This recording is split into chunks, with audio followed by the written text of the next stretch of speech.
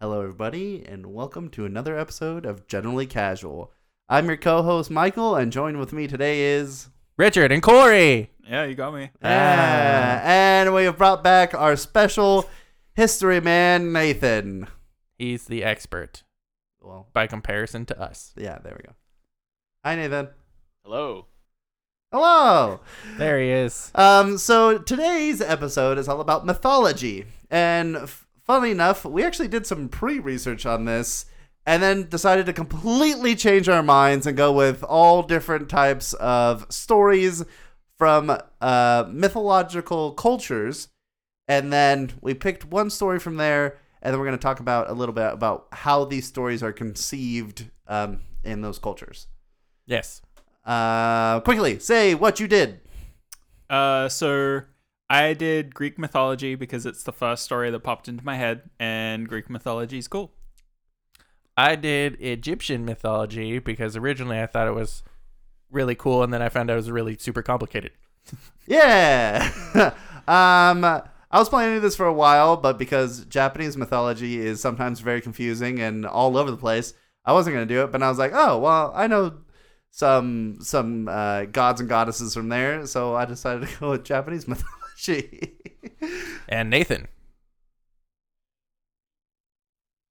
And me lived to go with indigenous to the Great Basin area of Utah and Colorado. So they have a pretty interesting creation story. Well, I'm excited to hear all about these. I would probably say out of all of these, probably Greek mythology is the most popular, at least more well-known. The most mainstream knowledgeable, yeah. It tends to tie more into modern day things a lot more easily because a lot of our stuff has descended from Greek or Latin roots. So I wish Japanese mythology and Native American mythology were more popular, especially Native American mythology, because you figure that people who live in the United States should know a lot about it. I think it went actually through kind of a more popularized phase in like the 90s, and like it was more stylized.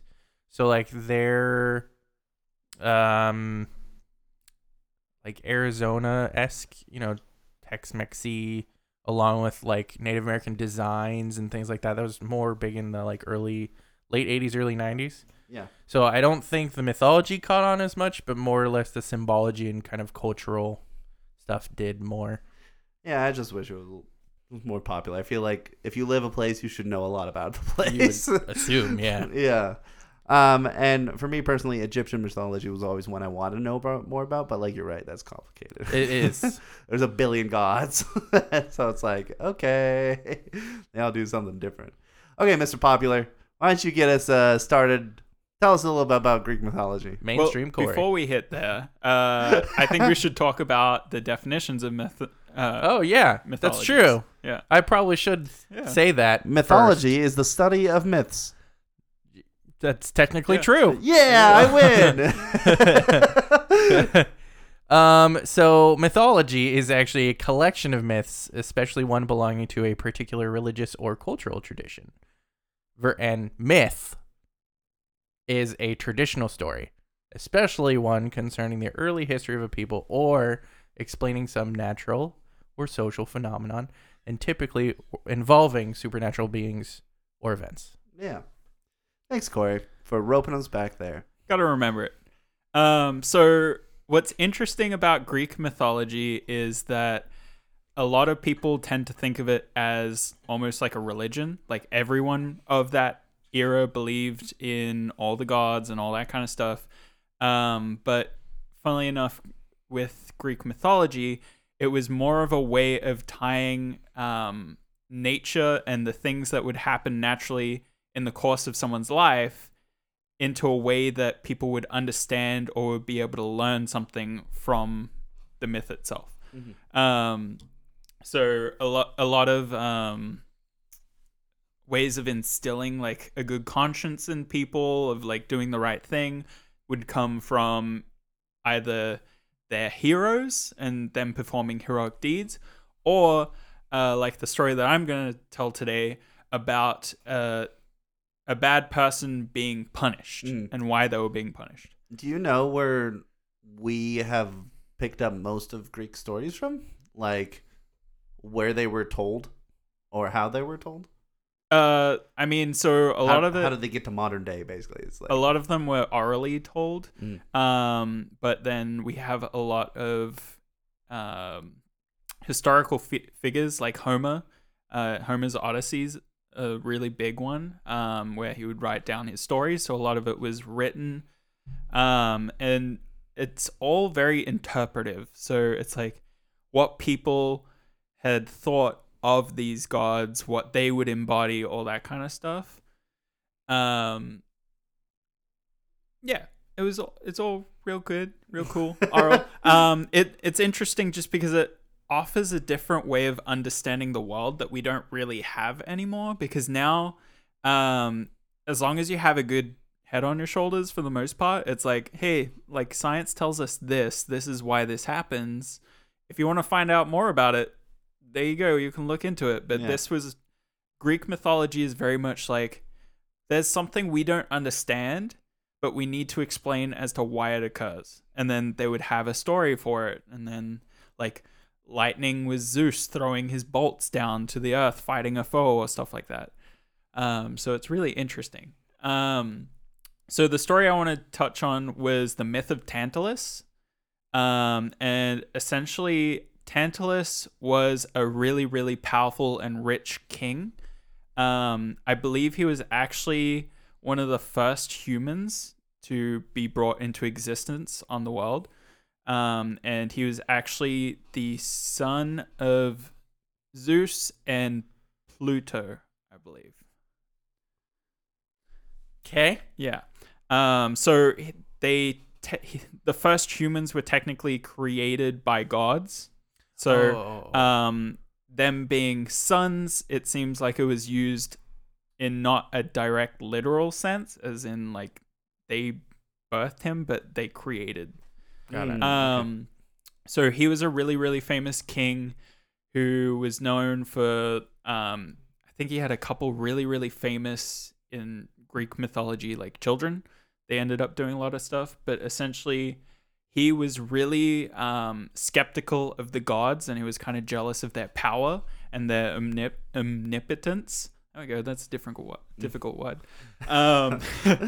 But essentially, he decided to test the limits of the gods, and he wanted to see how truly powerful they were and all-seeing they were.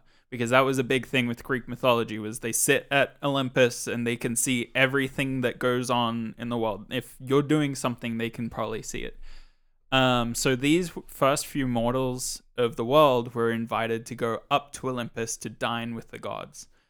So on one particular occasion, Tantalus decided that he would try and see if the gods would know if he tricked them. So essentially he did what all good fathers do and cut up his son and decided to try and feed it to the gods. Oh, this is that story. Okay. So essentially, the gods didn't dine in it except for one. It was, if I can try and find it,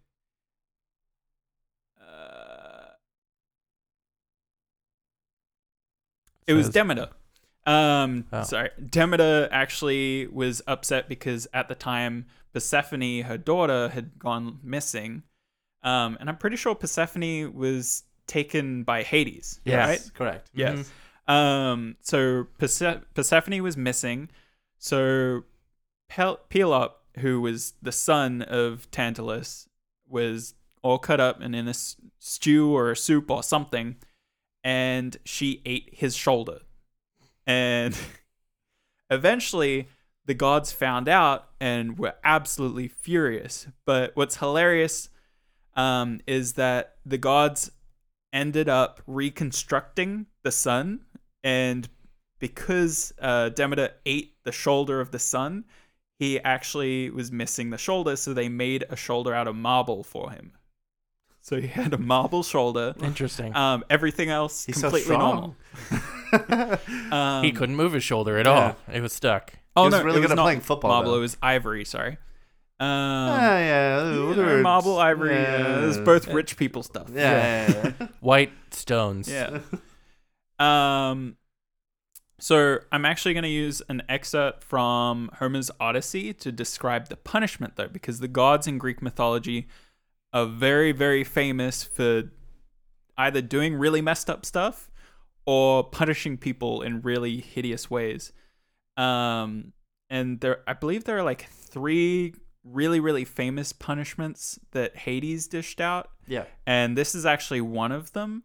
One of the more famous punishments that Hades gave out is Sisyphus's trial. Mhm. Sisyphus was essentially a guy who tricked Hades into resurrecting him 3 times, and then eventually he died again, and then Hades gave him the punishment of rolling the boulder up the hill to only slip and then be forced to go back to the bottom. So Homer is describing going down into Hades, into hell, and seeing these trials. So he described seeing Sisyphus, and then he described what Tantalus had to bear as his punishment. So the old man was standing in a pool of water which nearly reached his chin, and as his thirst drove him to unceasing efforts, but he could never reach the water to drink it, for whenever he stooped in his eagerness to drink, it disappeared. The pool was swallowed up, and all there was at his feet was dark earth, which some mysterious power had drained dry. Trees spread their foliage high over the pool and dangled fruits above his head. Pear trees and pomegranates, apple trees with their glossy burden, sweet figs and luxuriant olives. But whenever the old man made to grasp them in his hands, the wind would toss them up towards the shadowy clouds. So essentially, his punishment for his folly was to stand in a giant swampy puddle thing, and anytime he got thirsty, he would try and stoop down, and the water would disappear, so he couldn't drink. And then anytime he was hungry, he would reach up to grab the fruit off the trees above him, and then the wind would pick up and throw the fruit away from his reach. So he could never have what he really wanted. And this is where the origin of the word tantalize comes from, is the punishment of Tantalus. So he was always tantalized by the fruit or the water, whatever his necessity was, but he could never have it. It was really interesting. Yeah. I like it. I like those stories. Because they're always like, hey, don't sacrifice your kids. Sacrifice everything else. Well, and more or less, I've had this discussion before, but Greek myths and lore tend to be a little bit more, even though they're interpretive, they tend to be a bit more literal about everything. They're like, don't do this, or like, this is the god of this, or like things like that. And I think it's maybe because there was so much writing in their society, there was so much kind of fundamentalism within Greek society by comparison to Egyptian, which had virtually nothing. So a lot of what theirs is because the language was either in hieroglyphics or then they had this other language, and Egyptians believed that writing changed reality.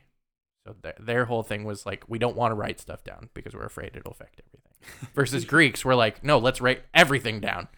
And because we're a lot more philosophical too. Well, I mean, in a sense, the Egyptians were right. You write it down, and then it becomes a story that's passed along, and it changes a lot of people's That's lives. true.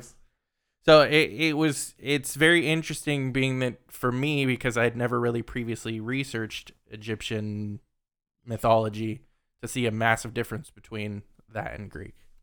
So, yeah. It's cool seeing like the sheer amount of stories. Like with Greek mythology, it was very much like there are a lot of gods that you know, but then there's a ton of explanations as to why stuff happened. Whereas it seems like Egyptian mythology, it's like there's just a god for everything.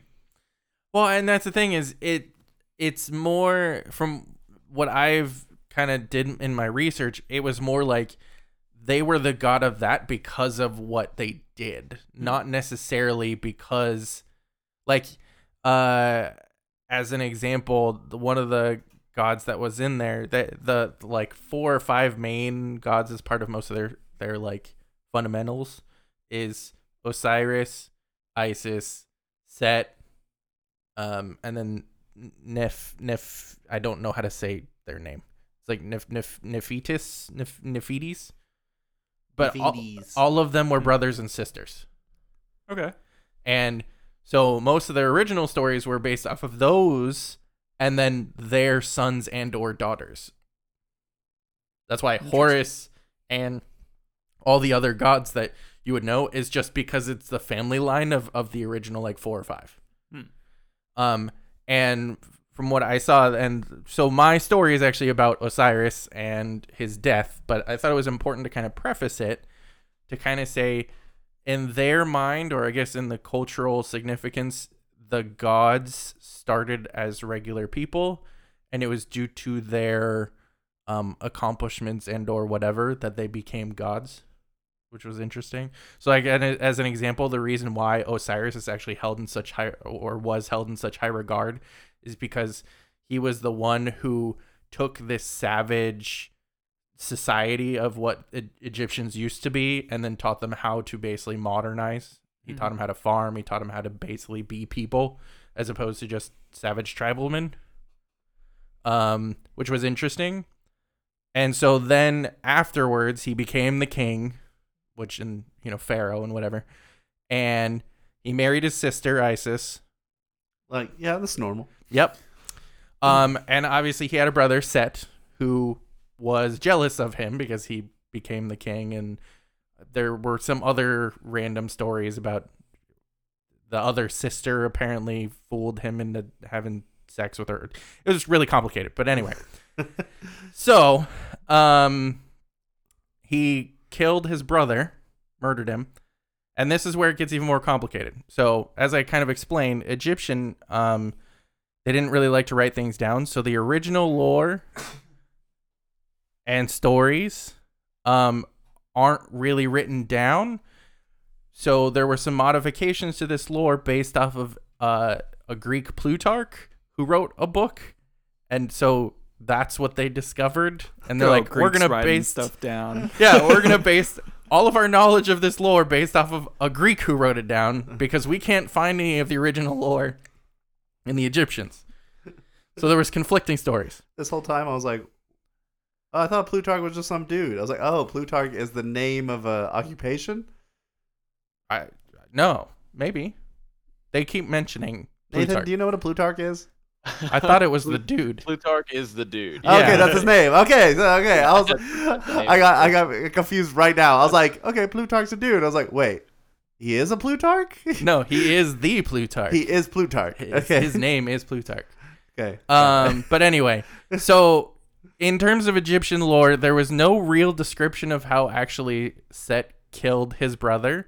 But in Plutarch's version, he did this whole dastardly thing with like a bunch of conspirators and created this chest that was exactly the size of Osiris.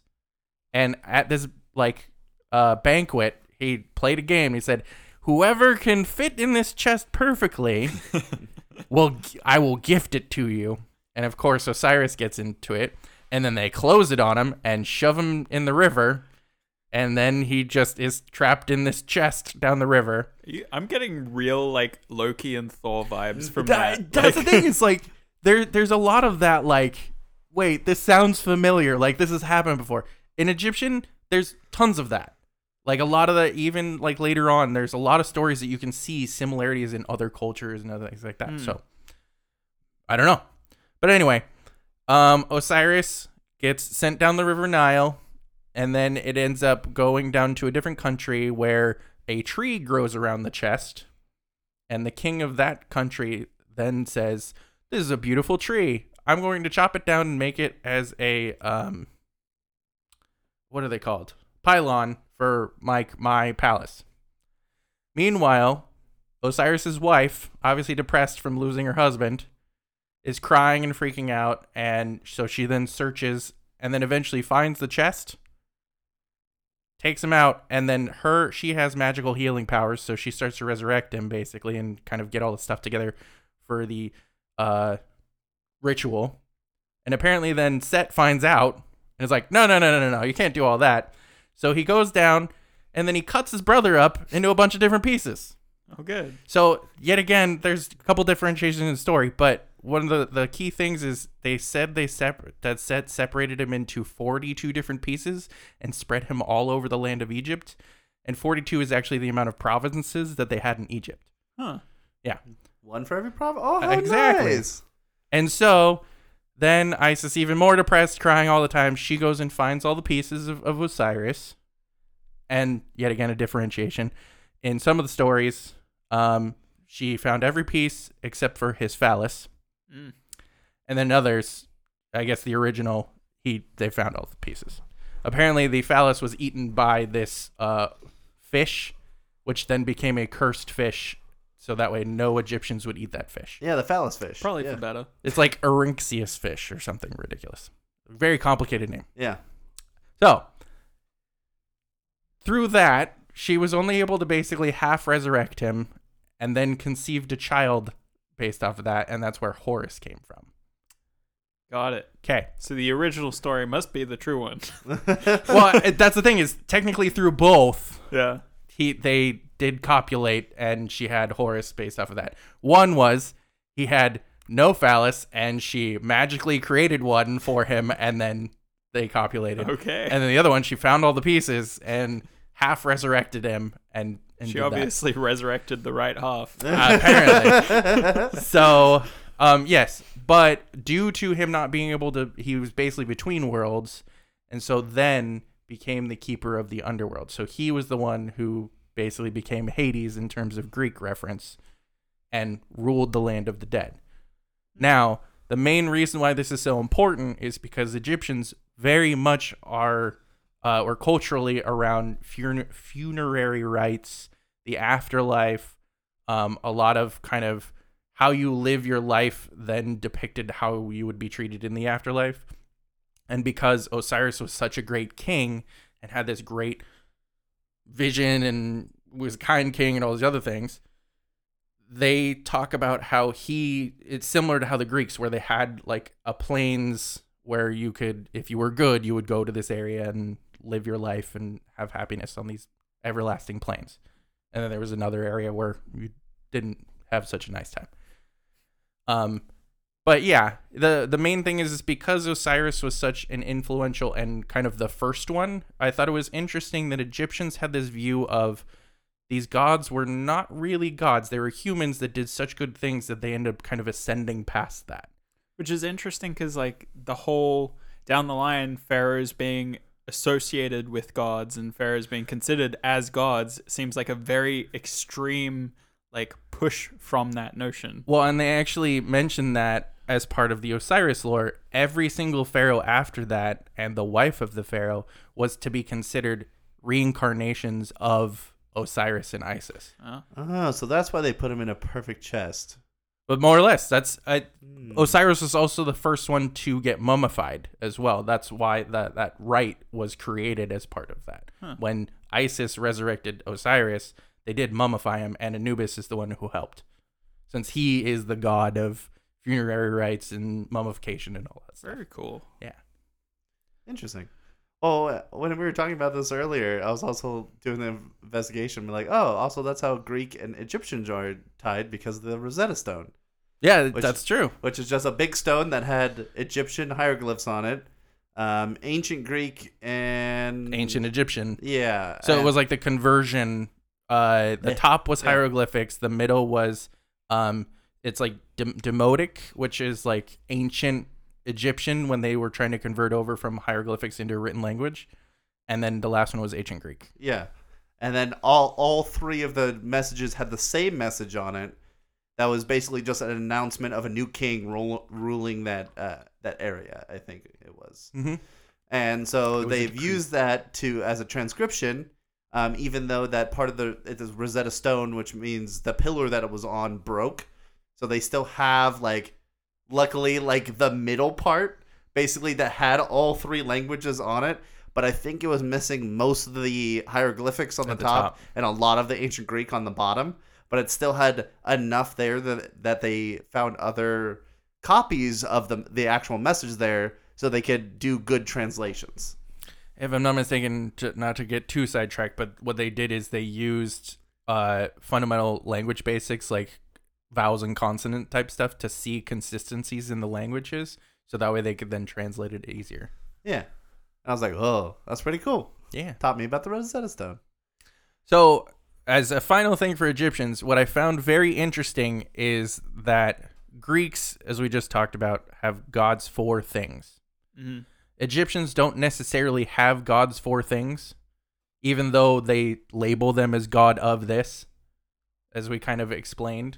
Osiris is the keeper of the underworld, but he's not necessarily the god of the underworld. Does that make sense? Like, he's the ruler, but he's not a god of... He's the best guy Yes. for this position. Exactly. They were more like job titles as opposed to, like, he doesn't just create wine. That's not what he... Like, they Yeah. don't have that type of He thing. was an elected official.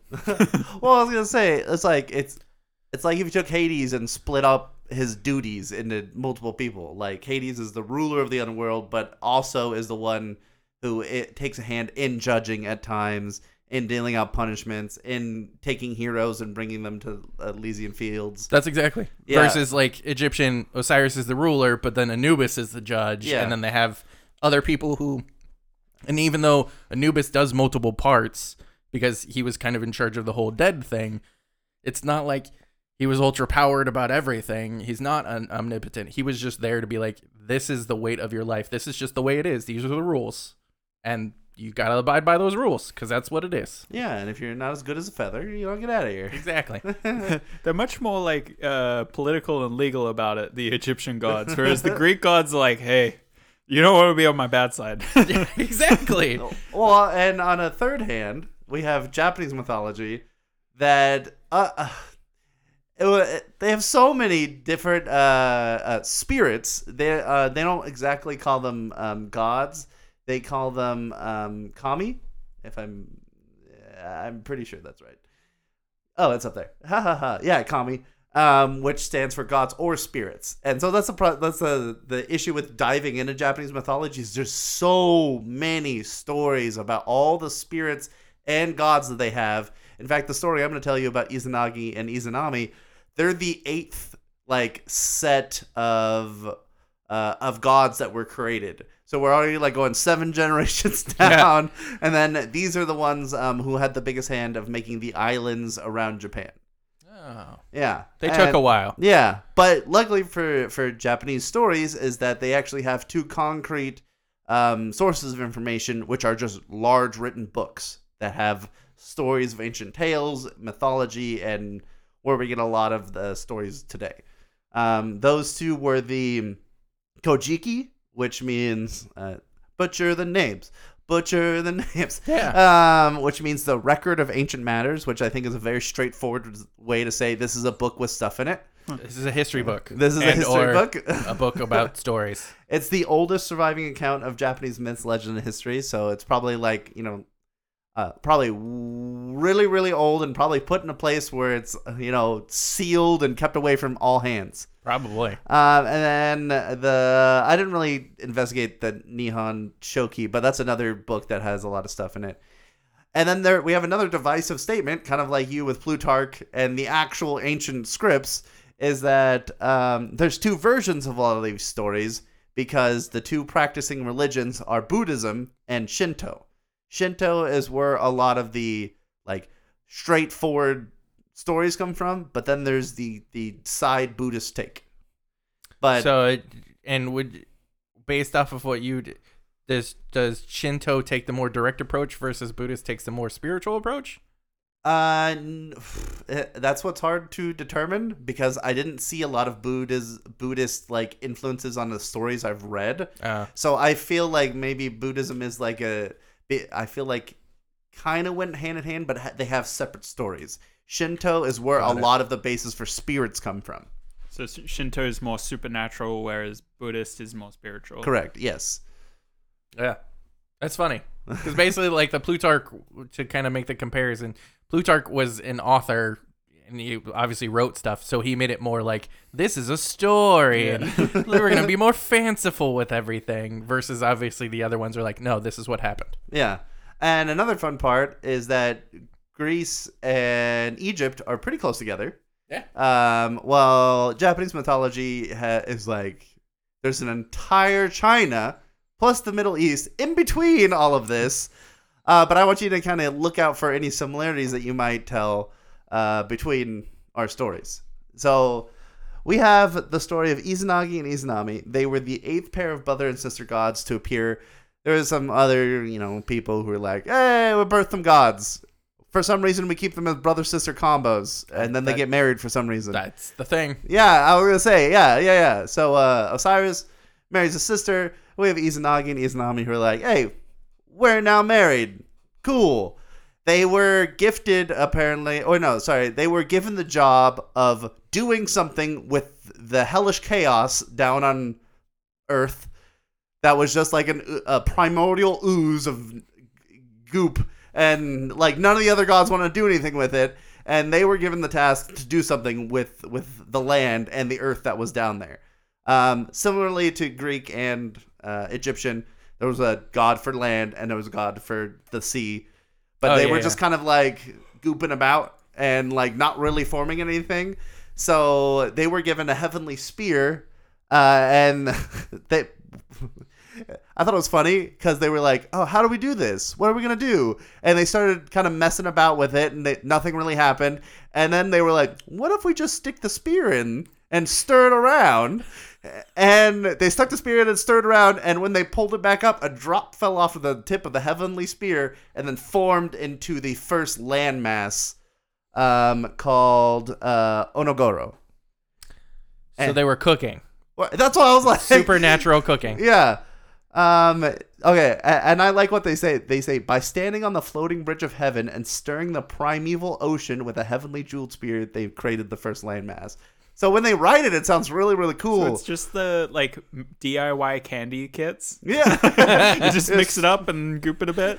You use the highest magical object on the land, and you just stir it around and goop it a bit. I do think it's funny that they used a spear, though. They're like, we have weapons, so let's just use weapons. A spear's just a sharp spatula. Exactly. On top of Onogoro, they made their heavenly palace, which they started to set about creating more life in this area.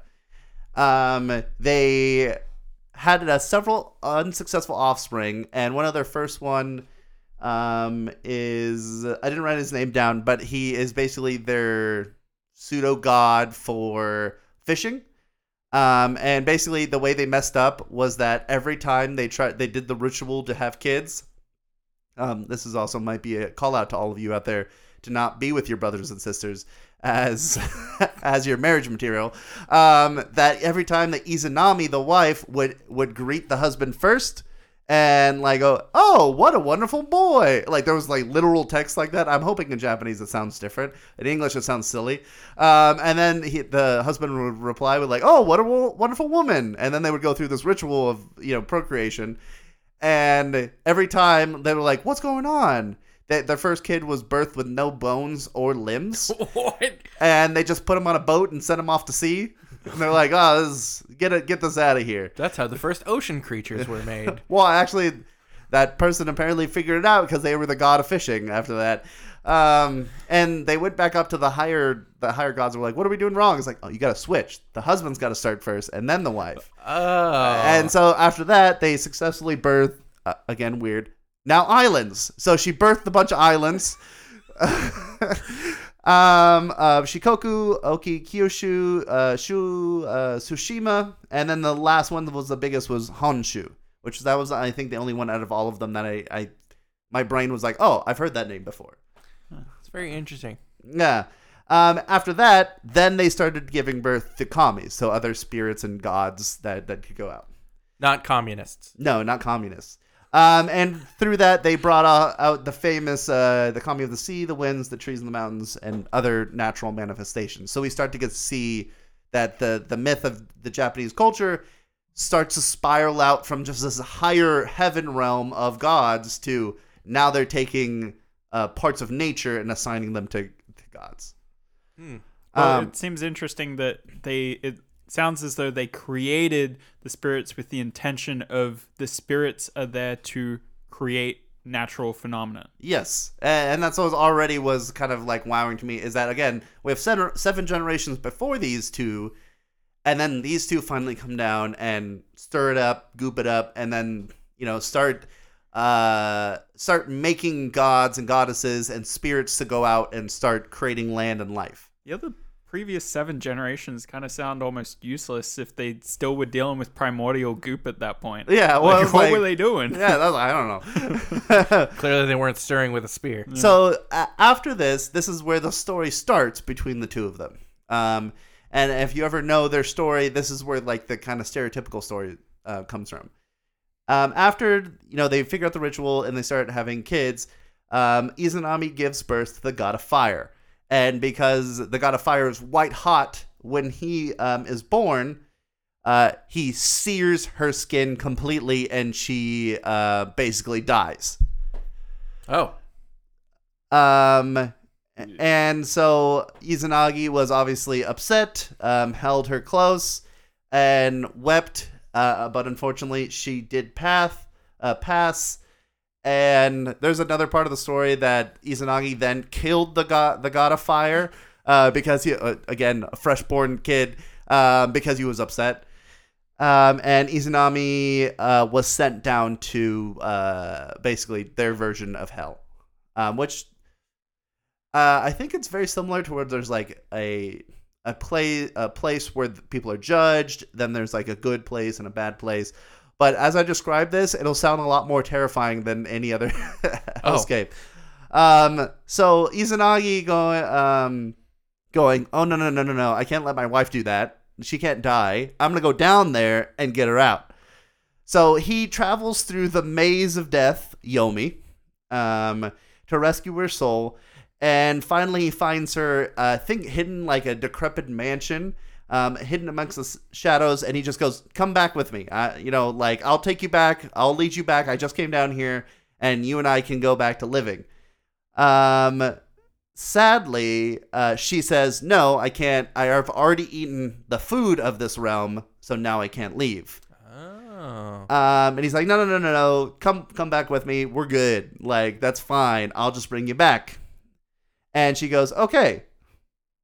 And that's when Izanagi lights a torch, because obviously Yomi is a land of darkness. And he sees his new wife down in the darkness, who is, I'm trying to find the exact words, there we go, is now appeared as a rotting corpse, hollowed and decayed, and maggot-ridden and foul. So she looks like she died, right? And Izanagi, in disgust, breaks his vow, the vow of bringing her back, and runs away. So they run back all the way through the bowels of Yomi, and right when Izanagi escapes, he takes a big boulder and places it in front of the entrance or exit, so that way she is sealed in there forever and she cannot leave. Because she's chasing him, right? Yes, because she's like, well, you just said you would bring me out. Now you see what I look like, so I'm gonna get you. Wow. And obviously did that pretty sadly. And there's some like parts of the story that's like, after that she vowed to pull souls in, like basically everything he made that was new, she would try to kill and take back to Yomi with her. Oh. Yeah. And then here comes another popular part of the story, is that afterwards he bathed in the sea to purify himself from the contact with the dead. And as he bathed, a number of deities came into being. And these are the popular ones. So we have the sun goddess Amaterasu, was born from his left eye. The moon god Tsukuyomi was born from his right. And the storm god Susanoo was born from his nose, which I thought was a little funny. This guy's washing his eyeballs. Yeah, he's just taking Going a bath. to the ocean, saltwater bath where you Okay. clean your eyes and your nose. Yeah, you blow your nose into the sea. And so that's kind of the end of the story. And I thought that was a very intense way to go out. Yeah. Yeah. Yeah. So, and it also ends the story with basically giving birth to like what the 3, I think, most well-known gods or goddesses from Japanese culture in the first place. I see Amaterasu literally all over the place. Tsukuyomi sometimes, but Susanoo is also one that's very popular and spreads through like a ton of Japanese myth.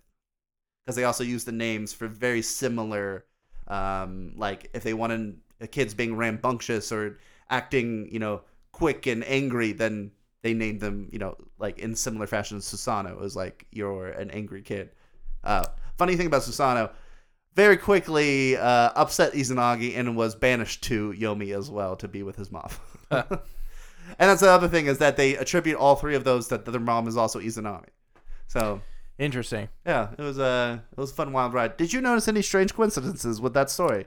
I was gonna say I recognize a couple of Greek type references, such as like Persephone eating the food of the dead. I thought.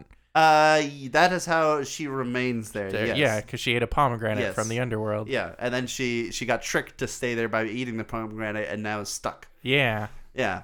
Did you also notice anything, Corey? No, I'm stupid. Yeah, the Orpheus stuff. Oh, I was about to ask pretty... Nathan. I was going to say, Nathan, did you see any similarities? Oh yeah, there were definitely a good amount that were in other Greek mythology Yeah. lore and stuff. It's pretty fun. Pretty fun. And so this is something I thought Nathan would find interesting, is that it specifically references that when the story was created, Greece and Japan had no interaction at all. Like, there was not really a way that the stories could have moved from one culture to the other at that point. So I was like, whoa, that's very similar to the Greek Orpheus story of him going down there, trying to bring his wife back. Yeah. And Or Eurydice, yeah. Yeah, Eurydice, and trying to get her out. And then finally, obviously the story ends differently with him turning around and seeing her. And then she goes, and disappears. Yep.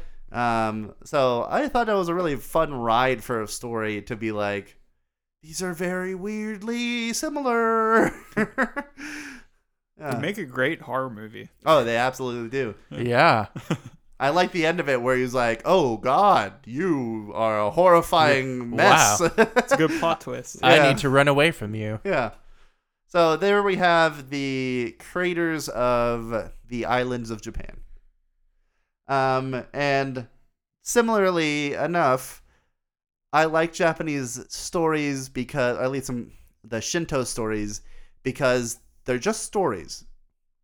Like, this story isn't like specifically about the creation of anything or about, how things are made or like, why there's lightning in the sky. It's very like, oh, we're just telling a story about people who created people. They created the kami. They created the gods and spirits that we worship today. And so that's just what they've been through.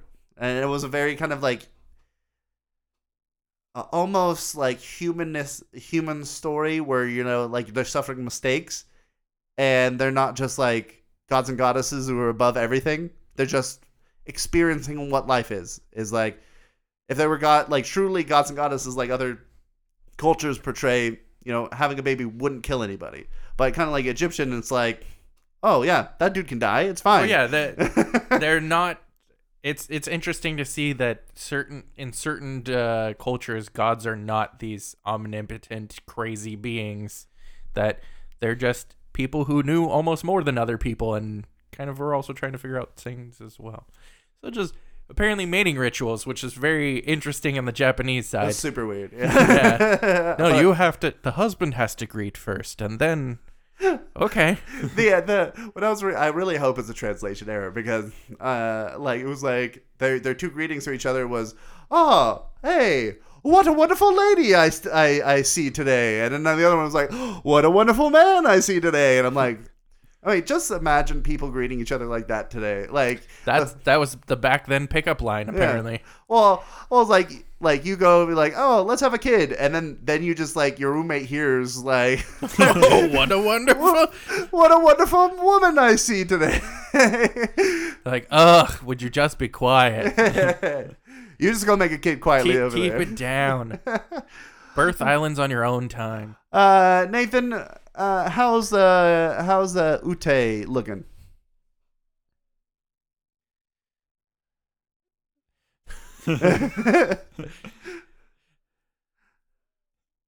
But for my mythology selection, I did the Ute peoples. Like I said before, I'm not Ute. Yeah, Ute. No, not Ute. I currently live in Utah, so I figured it'd be nice to give some native representation from the area.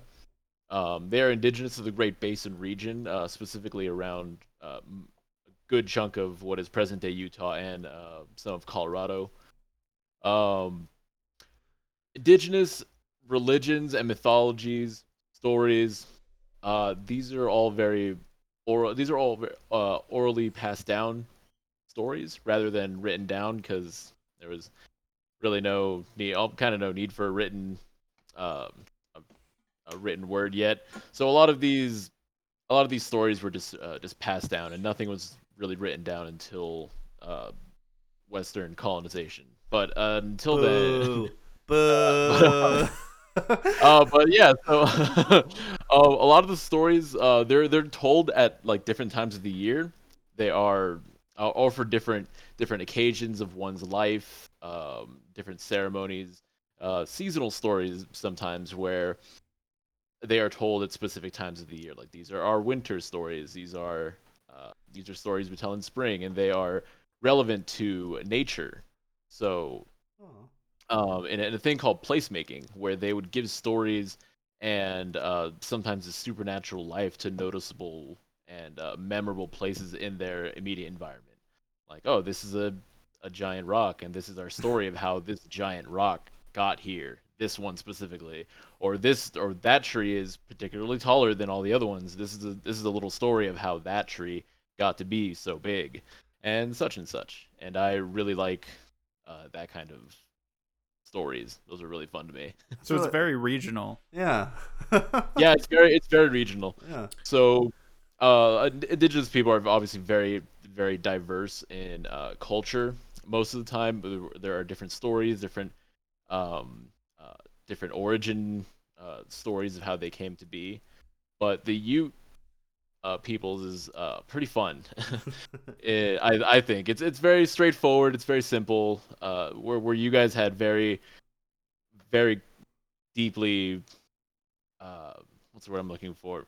In depth. There's a lot of depth to your guys' stories, but the Ute origin story is very straightforward, very simple. It's a very Pandora's box kind of deal.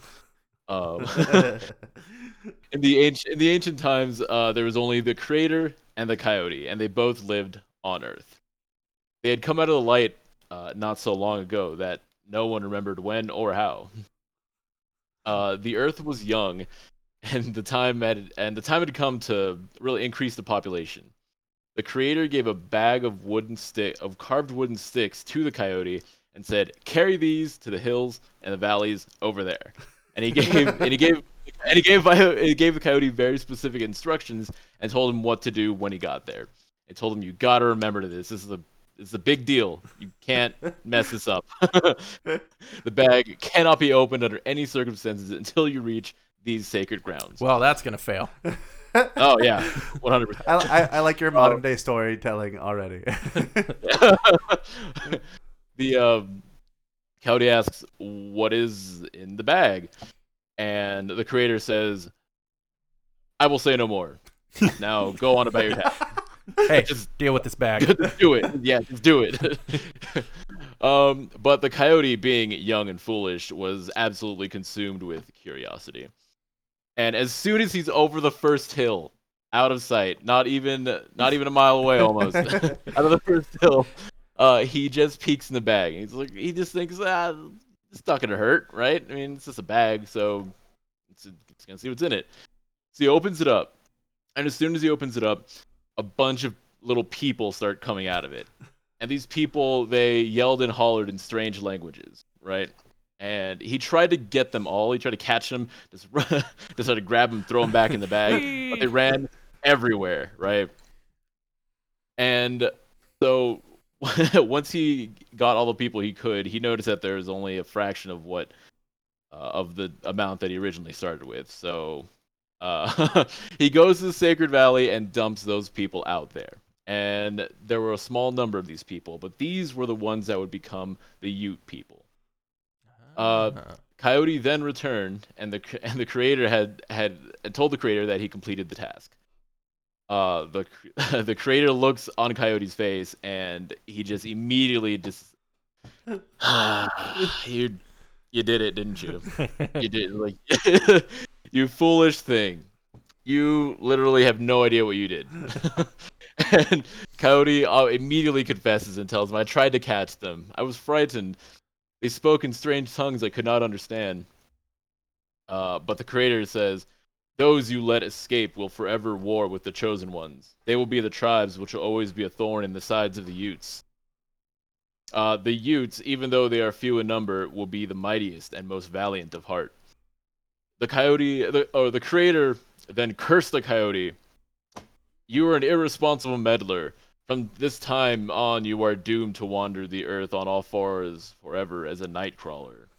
That's why So- coyotes. Oh, we have coyotes. Yeah. Yeah. What's funny They're is sneaky. like They're if they just explained a little bit, like, hey, don't open the bag till you get here because it'll come bursting out full of people. Like, he wouldn't have opened it. No, you gotta have faith in the creator. Yeah, you gotta just trust the Creator. Just don't look in the bag. Just take it to the place. Do the thing. I like how different it is from a Pandora's box. Is like, again, I feel like the Native American people and the Greek people would have very little interaction. Oh, very much so. They would not have any interaction. Yeah, if any. Well, I'm like, the only thing I can imagine is like way back when the ice bridge was there. But I was like, was that before Greek stories were around? Probably, more than likely. That was like, nah, we're not gonna do that Pandora's box thing where you keep hope inside the box. It's just there's just people in there, you know. They speak Straight up weird. people. They're weird people. Well, I also do love that from what you also explained, stories are told during different seasons and things like that. It's interesting to think that Native Americans would constantly storytell by comparison to like Greek and Egyptian. They would use that as more like this is why these things are happening versus Native Americans would constantly weave in stories with everything. Well, Yeah. like the fact that you said it's Well, seasonal, Nathan, makes me think like, do you think the storyteller was just like, no, we can only do it this time of year because you know how kids are, how they're like, I Tell really it like this again. thing, I want to watch it over and over and over again. So the guy's like, no, I can't tell you the story prime time. again until next year. It's got to be prime this time. Yeah, it's prime time. He just didn't Yeah, want to tell the I would same story. imagine that. I would imagine that those stories are most of the time restricted to just the season when they're supposed to be told, because there's a lot of superstition behind the stories and who hears them, and when they're told, as to convey the proper message. Because a lot of the kind of hidden little messages in these stories are, a lot of them were life lessons or things to just go by, like kind of a lot like Aesop's fables and Yeah. such, where they would have kind of little life lessons hidden in them. Oh, that's nice. When I always feel like there's a Native American story about the coyote being a trickster of some sort. I think that's The coyote that's is his, like, a huge trickster. that's I his mean, main just- staple. Yeah. That's his deal. Yeah, that is. He's always the getting in coyote trouble deal. and turning it into a coyote. there's a funny, also a Ute legend that I was reading about a porcupine that had killed a buffalo. Oh, That's amazing. That's the best porcupine. yeah. So, it's kind of weird. I believe it's about a particularly taller tree, like I mentioned. There's a porcupine, and he's coming along, and he comes across this river, and the river is too wide for him to get across, but he sees all the buffalo going by, and so the buffalo are asking him, "Hey, can I take you to the other side? Can I give you, do you a favor?" And the porcupine rejects every single one of them. He's like, "No, I don't want you. I want another buffalo." and, so he waits until he gets to the end. And the last buffalo, he says, "I'll do it." And porcupine's cool, awesome. And the buffalo says, "All right, well, get on my back." And porcupine says, "No, I'm gonna fall into the water." And he says, "Okay, we'll climb up and ride on my horns." Porcupine says, "I'm gonna slide off and fall into the river." And so the buffalo instead says, "Okay, how about you're in my stomach then?" Yeah. And so the porcupine agrees, and so the buffalo swallows him. And they're going across the river, and they finally get to the other side, more or less, and the buffalo says, "We've nearly crossed. We're about to get out. We're about to come out of the water." And the porcupine says, no. I'm gonna go a little bit further. I'm gonna stay in here a little bit more. And the buffalo, so the buffalo walks out a little bit farther from the shore, and he stops, and he's like, all right, come on out. The porcupine, in a real not cool move, he hits the buffalo's heart with his heavy tail. Yeah. So he pretty much he kills the buffalo, right? And so the porcupine comes out, and he just says, the porcupine is wishing that he had something to carve up this buffalo with. Right? So he kills him. He's like, you know what? I'm gonna eat him now. Okay, well, I want to eat him, but I can't. I don't have anything to carve him up with. So Coyote nearby comes out, and as he is doing his little trickster ways, here's a knife you can use to butcher with him, but let's see who gets to butcher it. In a little game, whoever can jump over the buffalo corpse gets to butcher it. And so the porcupine tries, and he fails. The coyote does it, nails it. so the coyote's carving up the buffalo, and he gives like the paunch of the buffalo right to the porcupine. Says, go wash in the river, but don't eat it. So the porcupine takes it to the river, washes it, and this takes a little nibble, bites off a piece. The coyote sees this, and he immediately gets angry with him. So he picks up a club and he kills the porcupine. And places him, hits him with a club, and puts him right next to the buffalo, right? And so he's like, great, now I have a buffalo and a porcupine. Goes home, tells his family, and says, hey, come get it. We need to go get this porcupine and buffalo that I killed. But before the porcupine had come out of the buffalo, he said magic words. He said, let a red pine tree here grow fast. And so at once a red pine tree began to grow under the buffalo body and under the porcupine, and it grew super tall, super fast. And all the buffalo meat and the porcupine were at the top of this red pine tree. And the porcupine magically came back to life. He's probably playing dead. Well, he's a porcupine, so. Yeah, naturally. Mm-hmm. The coyote comes back. I'm gonna try to wrap this. This is pretty good. It's long, but it's really fun. The coyote comes back, and they are like, "Where's all this meat?" The youngest of the coyote family looks up and says, "Oh, look, the porcupine's up there," and the coyote family is begging for some scraps of meat. Like, come on, give us a little bit of that meat. And he says, porcupine says, okay, fine. Go a little bit farther. Tell the youngest coyote to walk away a little bit. And so the youngest coyote walks away, and then the porcupine tells them to put their hands up and get ready to catch some meat. And so the porcupine just immediately throws huge chunks of buffalo meat down, and he kills the coyote and those in the ring.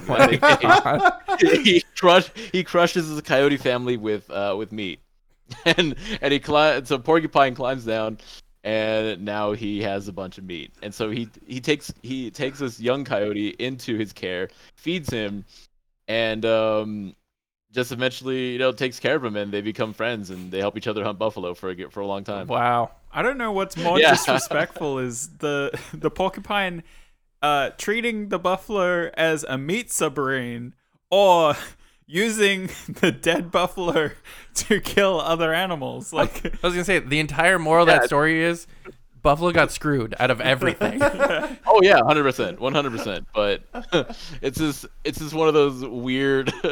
Not weird, but like just fun kind of story where they're giving these animals very anthropomorphic qualities and to do things, and then I really enjoyed the end where it's just, the porcupine raised this young coyote, they became best friends, and they had a great time, I guess. Oh my goodness.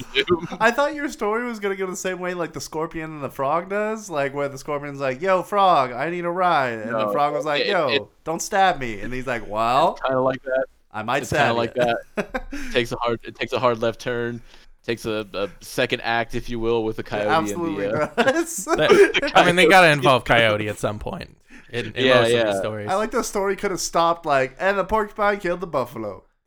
But Nope. but he said secret words, and the coyote wanted the buffalo, and he also wanted the porcupine, and then the red tree came out, and then he killed the coyote, and it was like it was a wild ride. I gotta be honest. I was gonna say, Yeah. it could have also been like a cautionary tale where then the buffalo would have drowned because he got stabbed in the heart, and then oh no, porcupine, blah blah blah, and then porcupine got out drowned, and then the redwood tree would have grown out of his body. But no, they're like, nope, we got to involve coyote. He's got to do tricks or stuff, and then we're gonna kill him. And all of this was just to explain why the tree's so big, right? Yep. Yeah, and to not trust porcupines because they'll throw buffalo meat at you and Coyotes, I and guess. stab your heart. It really gave the people a connection to the land and to the environment around them, as well as the animals and trees and the flora and the fauna, if you will, having a spirit or a life force. So it really just connected them to the environment, both physically being around the environment and just in their minds with this little story that they would make up. That's really interesting. Thanks for joining us, Nathan. Yeah. I like it. Of course. Thanks, Nathan. It was really fun. If anybody would like to find more of these podcasts, obviously you can find us anywhere podcasts are. We're also on Discord, and you can find the link wherever social media is because we post it everywhere. Be on the lookout next week on Wednesday for more of our lovely podcasts. And as always, stay researched. It's fun to know things.